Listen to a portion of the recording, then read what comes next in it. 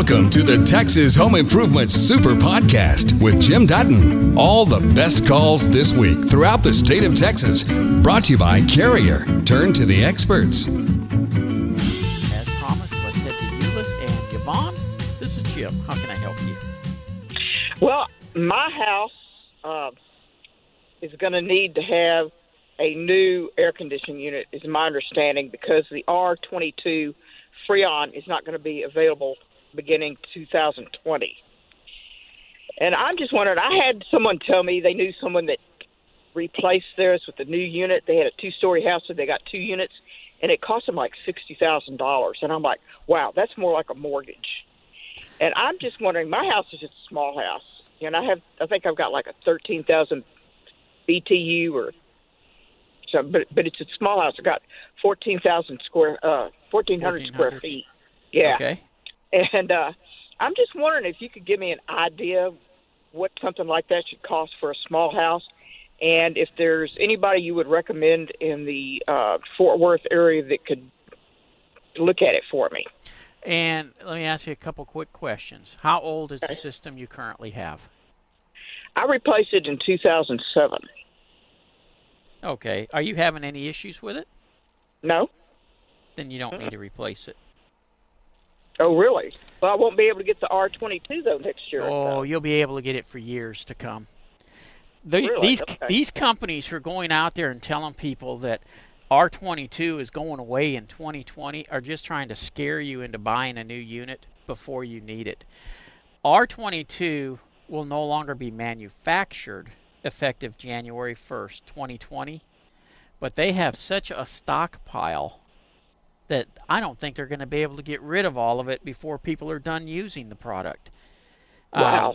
When they switched the air conditioning systems to the 410A, it was because they were phasing R22 out. And everybody got so afraid that, we're not going to be able to get it. The manufacturers of R22 made a bunch of it. A lot of companies started stockpiling it. And there is just tons of this stuff out there right now. Wow, and that is so good to know. You've got nothing to worry about. I mean, your system is basically 12 years old. It's not unusual for a system to last 15, 20 years. It may go out tomorrow. I mean, I can't say it won't, but definitely just because the R22 is going to be no longer manufactured, don't let that scare you at all. Oh, good. That's such a relief because I don't have $30,000. That's what the cost. A realistic number, since you've already got central air and heat on a 1,400 square foot house, realistically, you were probably looking at something. I'm using really round numbers because it could go either way, a couple thousand, but 8,000. Okay. Really? Yes, ma'am. Wow. I'm not sure what somebody put in for 60, but I sure wish my AC company would have got that job. Yeah. No kidding. Well, I don't know. I don't know if all the duct work had to be replaced or, I mean, that figure scared the devil out of me. And of course, my person that I usually have come and do my maintenance every year before I turn on the air, they said they're not going to be able to get it come January 1. No, that's not true. I own an AC company in Houston, and you're going to be able to buy it for years to come. They have not phased out selling it. The only thing they have phased out is the manufacturing of it. So is it going to cost a whole lot more since they're not making it anymore, or? The cost had gone way up. In fact, it got up to like $130 a pound, and it's come way back down again. Oh, good. So good. Is it going to be more than the 410A? Absolutely. But it's still cheaper than changing out the AC system over it. Well, I went online to see if I could buy R22. You cannot. And I noticed that you could get, you can't, because there was something that you could get like a 5-pound can or something like that. Yeah. You technically have to have a license in order to get it and install it on an AC system because it is regulated by the EPA. And Yvonne, I hate to do this, but I got to take a break for news, traffic, and weather. We'll be back with more Texas Home Improvement I have a 2-story house built in 1996 that needs to get the attic insulation updated. It is currently a blown-in fiberglass wool type, however, has settled and is fairly thin now, and cooling costs have been going up over the years. There are so many options, from blown-in to fiberglass batting to spray-in foam with or without radiant barrier and so on. What is the best approach for updating the insulation? Thanks. Well, David, you're right. There's tons of approaches, and everybody will try to tell you theirs is the best way to go.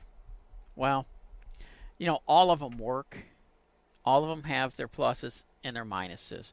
So, if you are thinking about blown-in insulation, it works great. It really does. But it's unbelievably expensive. And if you put in a blown-in insulation that is, say, an R39, that is no different than putting in fiberglass insulation that's R39. So why spend the extra money? Your energy savings is the exact same. And I know a lot of times what you're going to hear is, oh, well, but the attic is cooler, therefore your cooling system doesn't have to work as hard. That air conditioning system in the attic is just the blower to circulate the air. It doesn't know the difference between that attic being 125 degrees or that attic being 85 degrees. It will not make a difference on your energy bill. If you go with a cellulose insulation, easy to blow it in. Over time, though, it settles and it does deteriorate. It starts turning to dust as it deteriorates. You can go with a fiberglass blown-in insulation. Same thing. Over time, it will deteriorate, but it doesn't turn to dust. It just compacts. So it's really not deteriorating, it just settles. Bat type insulation, fiberglass, you can put it in. It's there to stay, but it's kind of a pain in the butt to put in. But the advantage of it is, once it's there, it's always there. It doesn't compact over time. So typically, that is what I recommend, is the bat type insulation, for the simple reason you don't have to mess with it again. Once you've put it in, you're done. So in our climate, normally I'm going to tell you, go with something that's going to get you up in that R39, R49 range. Very energy efficient. The bat insulation doesn't cost you a lot to buy it, especially if you want to put it in yourself. And if your current insulation is up to, say, the top of the ceiling joist, put the rolled out bat insulation in the opposite direction of the ceiling joist, so it's like a checkerboard. It's just an easy way to put a nice solid blanket up there to insulate. My other favorite thing, though, is a radiant barrier. In my own home, I don't have a lot of insulation in the attic, but I do have a multi-layer radiant barrier that lays on the attic floor. Really easy to install yourself. Doesn't cost a whole heck of a lot of money, but again, it saves you a ton on your energy bills. Let's head up to the Woodlands, and David, this is Jim. How can I help you? Hey, Jim, how you doing?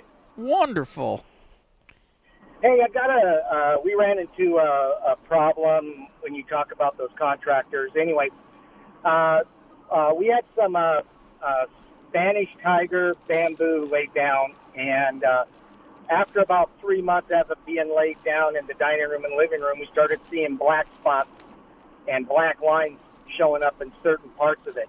We called the store, and they sent an inspector out, and they said there was water leakage from the bottom. He said it wasn't, and he looked at the flooring, and he said it wasn't laid correctly. I said, okay. Anyway, trying to get a hold of the contractor, he didn't call me back. I'm in the process now of getting another one. But with water coming up from the slab, what would be the causes of that? Would there be like a cracked foundation or no? What? It can be moisture just plain going through the concrete itself. Concrete is porous and moisture does travel through it. If you've got any standing water around the house when it rains, that can contribute to it. If you've got broken pipes under the slab, and I'm talking sewer pipes, that can contribute to it. If the house is on any type of slope and subsurface moisture travels through the soil, that can come up. Right. So there's a lot of things that can cause it. What gets me is these flooring stores. They love to sell you the floor, but they don't ever test to see if the concrete can have it put on. And as wet as it's been the last 3 years, this has been a real problem with gluing down floors on concrete slabs. I'm sorry. Yeah, Go ahead. Was a free float. It was a Oh, free it is float, a free so, floating. yeah. Did they not put the barrier underneath it, or what did they do wrong? Well, we're having that. That's where the other contractor that we find will have to determine. We've gone through doing my own research and through your articles and stuff. I realized what needed to be done, but I don't know if he did it. And if he did do it, he didn't lay the underlayment up to 2 inches up the wall, the inspector said, which would have helped bring some moisture in. Now a question was raised that maybe, like you said, maybe I don't have the right flooring. So how would I determine what would be the correct flooring for the slab? It's a 1976 built home, one of the first areas in the Woodlands. Okay. Yeah, and those slabs, they are really coarse. I mean, so there is a lot of air where moisture can come up through them. Everybody worries about a crack being in them. That's usually not the issue, but all concrete has cracks. Right. The moisture typically doesn't come up through that any more so than it does through the regular slab around it. So don't let that concern you a great deal. As far as what you do, normally if you put in a floating wood floor like you did, that's all you need to do. It's the barrier that goes underneath it, the sound deadening barrier. Right. Is also a vapor barrier. That's what typically protects the wood floor. And I got to be honest, out of all the years I've been doing this show, you're the first one who's called in about a floating floor having this issue, and I'm betting money they didn't put the barrier under it. Wow. Okay. Okay, now that brings up another question. We've had bad luck with contractors, okay, until I started listening to your show. Man, you're a good plug for the show. Well, hey, I'm going to tell you what. You were right. There are a lot of scam artists out there. Yes, there are. Talk a good show. They talk a good show. They're very likable. They have a crew. They tend to do things almost right. Yeah. And it's that almost that will just bite you in the ass. Oh, I'm sorry. Didn't mean to swear. That's okay. And so I'm calling for a recommendation, if you can give it, on obviously, if it's from you, it's an honest and reliable contractor that would be able to come take a look at this floor. And there's some other areas that need to be done also. But who would you recommend to come take a look at this? I actually don't have anybody up in the Woodlands that I can recommend for flooring. What about just a general contractor? Yes. Texas Remodel Team. Texas Remodel Team? Yep. And his number is 281-612-5991. Texas Remodel Group. Anyone Team. particular I need to ask for? Well, the owner is Tim, but he's got guys who work for him. He's got quite a few guys, but they do a jam up job. Okay. Well, if you recommend them, then that you've never given me any or on the show any poor recommendations, so I'll go with that. Okay. Great. Now, one other thing, would you or can you recommend a type of flooring that would be durable. We have animals and, well, stills and stuff that's in a wood type of a product, either bamboo or whatever. Bamboo is actually a very durable floor, but it does, when you start talking about wet, it's not going to do well. But if you go over to Floor and Decor, they've actually they've got some wood floors that are, I shouldn't say wood floors. They got some floors that look like wood that are designed for wet areas, and they are extremely durable. Would that be okay then to have that type of flooring in a kitchen instead of the tile? That's exactly what it's made for. Great. Kitchens and by and the way, bathrooms. I didn't say the tile or the wood flooring store I got because I didn't know if I could say it, but since you did, it was Floor and Decor that we got the original. No, that's fine. The floors are probably fine, but it sounds like they didn't put the moisture barrier. Just a reminder, it's a huge help if you subscribe to, rate, and review the podcast. It helps people find us. James, how are you today? Fine, Jim.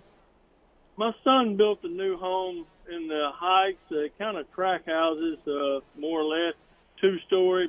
I mean, the builder is pretty similar on his build, and it's about 6 months old. Uh-huh. And there's cracks showing up all over, Jim. And he paid pretty good amount of money for this house, and we're getting concerned. He called the builder, and they said they would take a look at it later. And they only said he had only a 12-month warranty on the slab. Well, and they haven't gotten out there yet. And I told my son he needed to get a second opinion. There's like places, they're real small, but they're little cracks. Pretty much it's 2-story all over the house. And is that something to be concerned about? Typically, yes. Now, let's talk about the cracks real quick. It's in the sheetrock, correct? It's in the sheetrock, the trim, it's just wherever, and it's both the top story too, same thing. Yeah. And the cracks, are they straight line following the sheetrock joints, or are they diagonal coming off of corners of doors and windows? No, they're not coming off of corners and windows. They're just straight line cracks. Okay. This very well could be then that they didn't do a good job on the tape and float. Because typically if it's foundation movement, it's going to be a diagonal crack above a door or window. That's the notorious sign that your foundation is moving. Not to say that straight line cracks following the sheetrock joints can't be foundation movement, but the majority of the time, that's just a matter of they didn't do a good job of taping and floating, and that's easily repaired then. Okay, well, they're going to come out and cover it up, apparently is what they're saying, and we were just concerned down the road because this house is financed for quite a while. Here's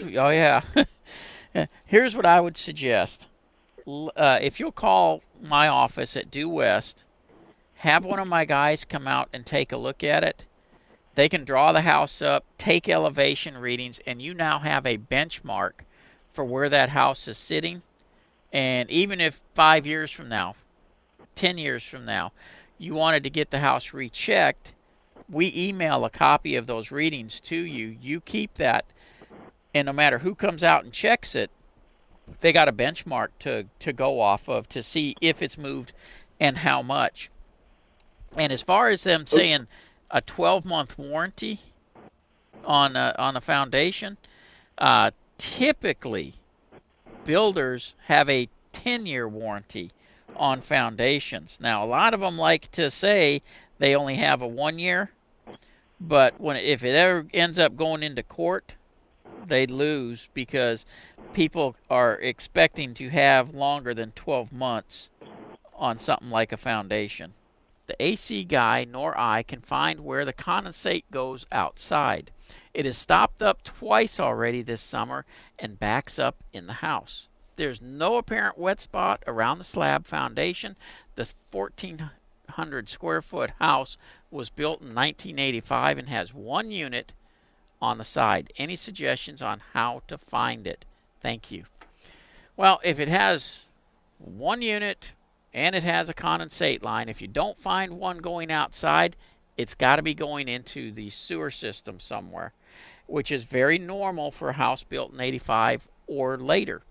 One of the places you can check is underneath all the sinks. See if there's any type of tube going into the drain line under a bathroom sink above the P-trap.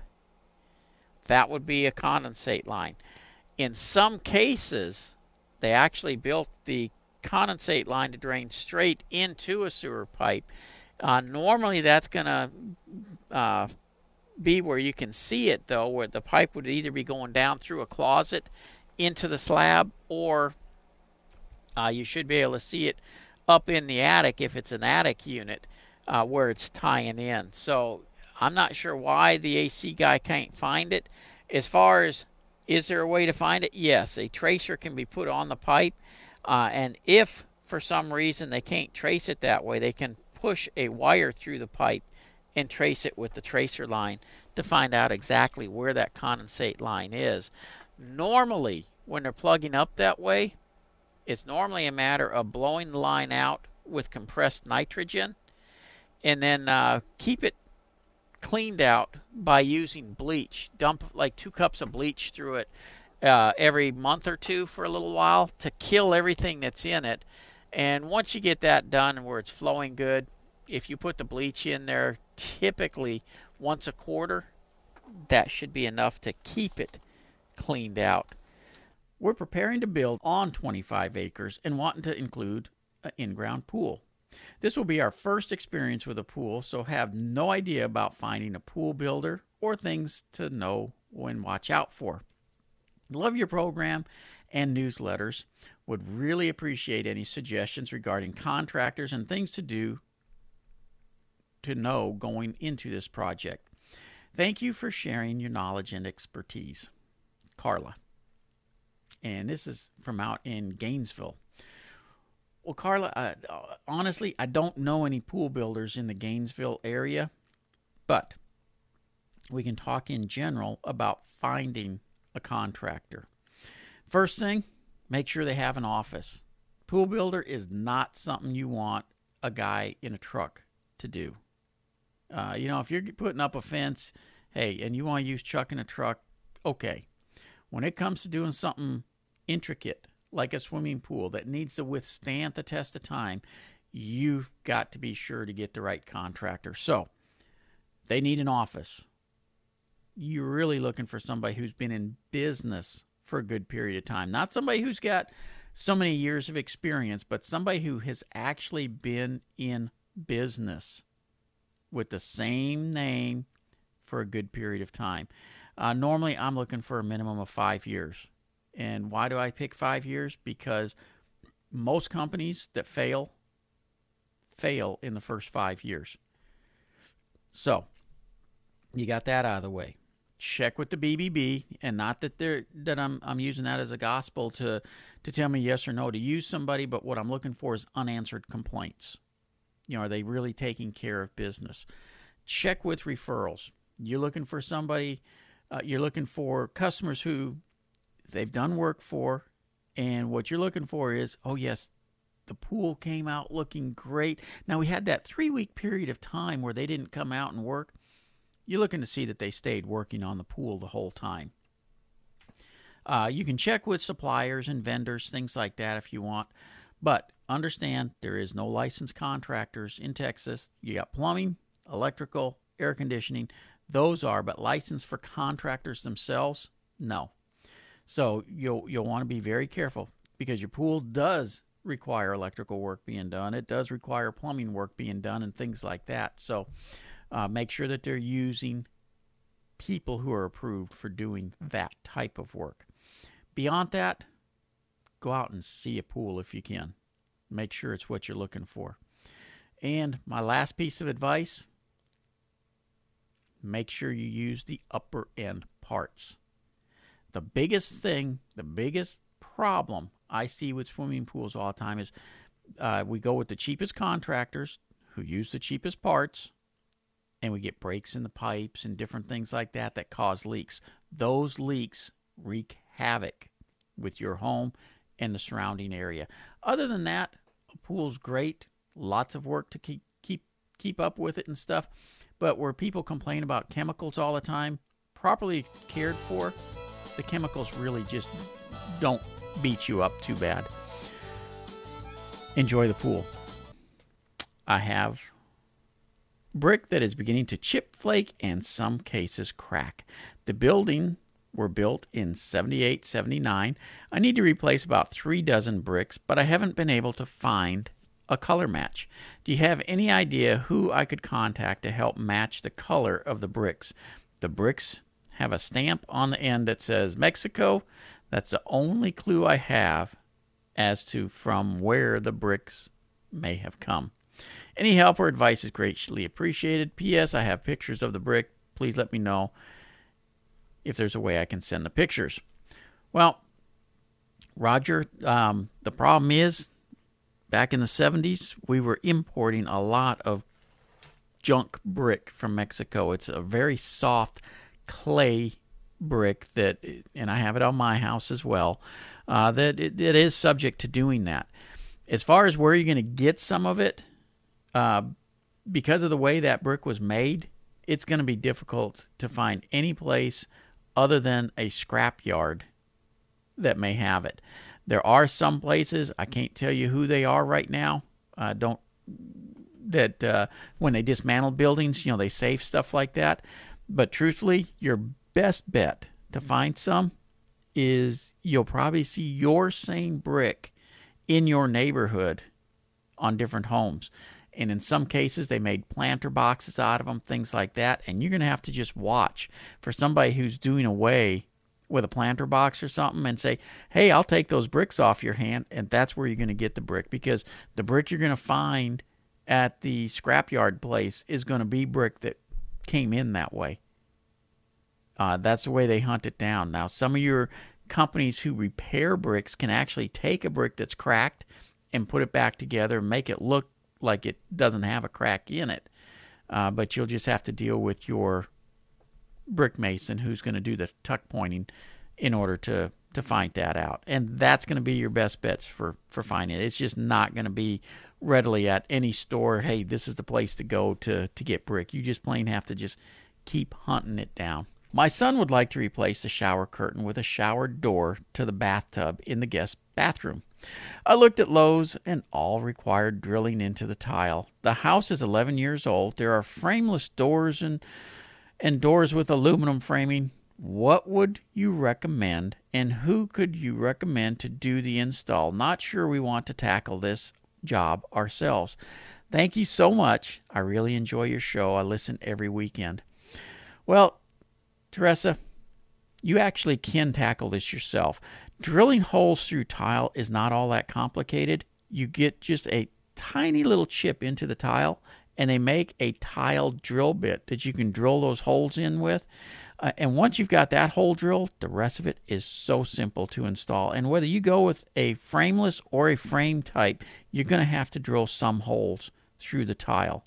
So as far as a contractor to do it, there's Houston Bath and Glass and companies like that who can do it for you. But truly, if your son wants to try it, here's what I would recommend. You get the template, you mark where the door is going to go and where everything gets drilled. You can set it in place to see how it's going to look, then do the drilling. The big thing you got to watch, don't put too much pressure, because that is what can crack the tile. But as long as you're gentle with it, you'll have no problem. You've just heard the best calls and questions from Texas Home Improvement. For more information about our show, go to thipro.com.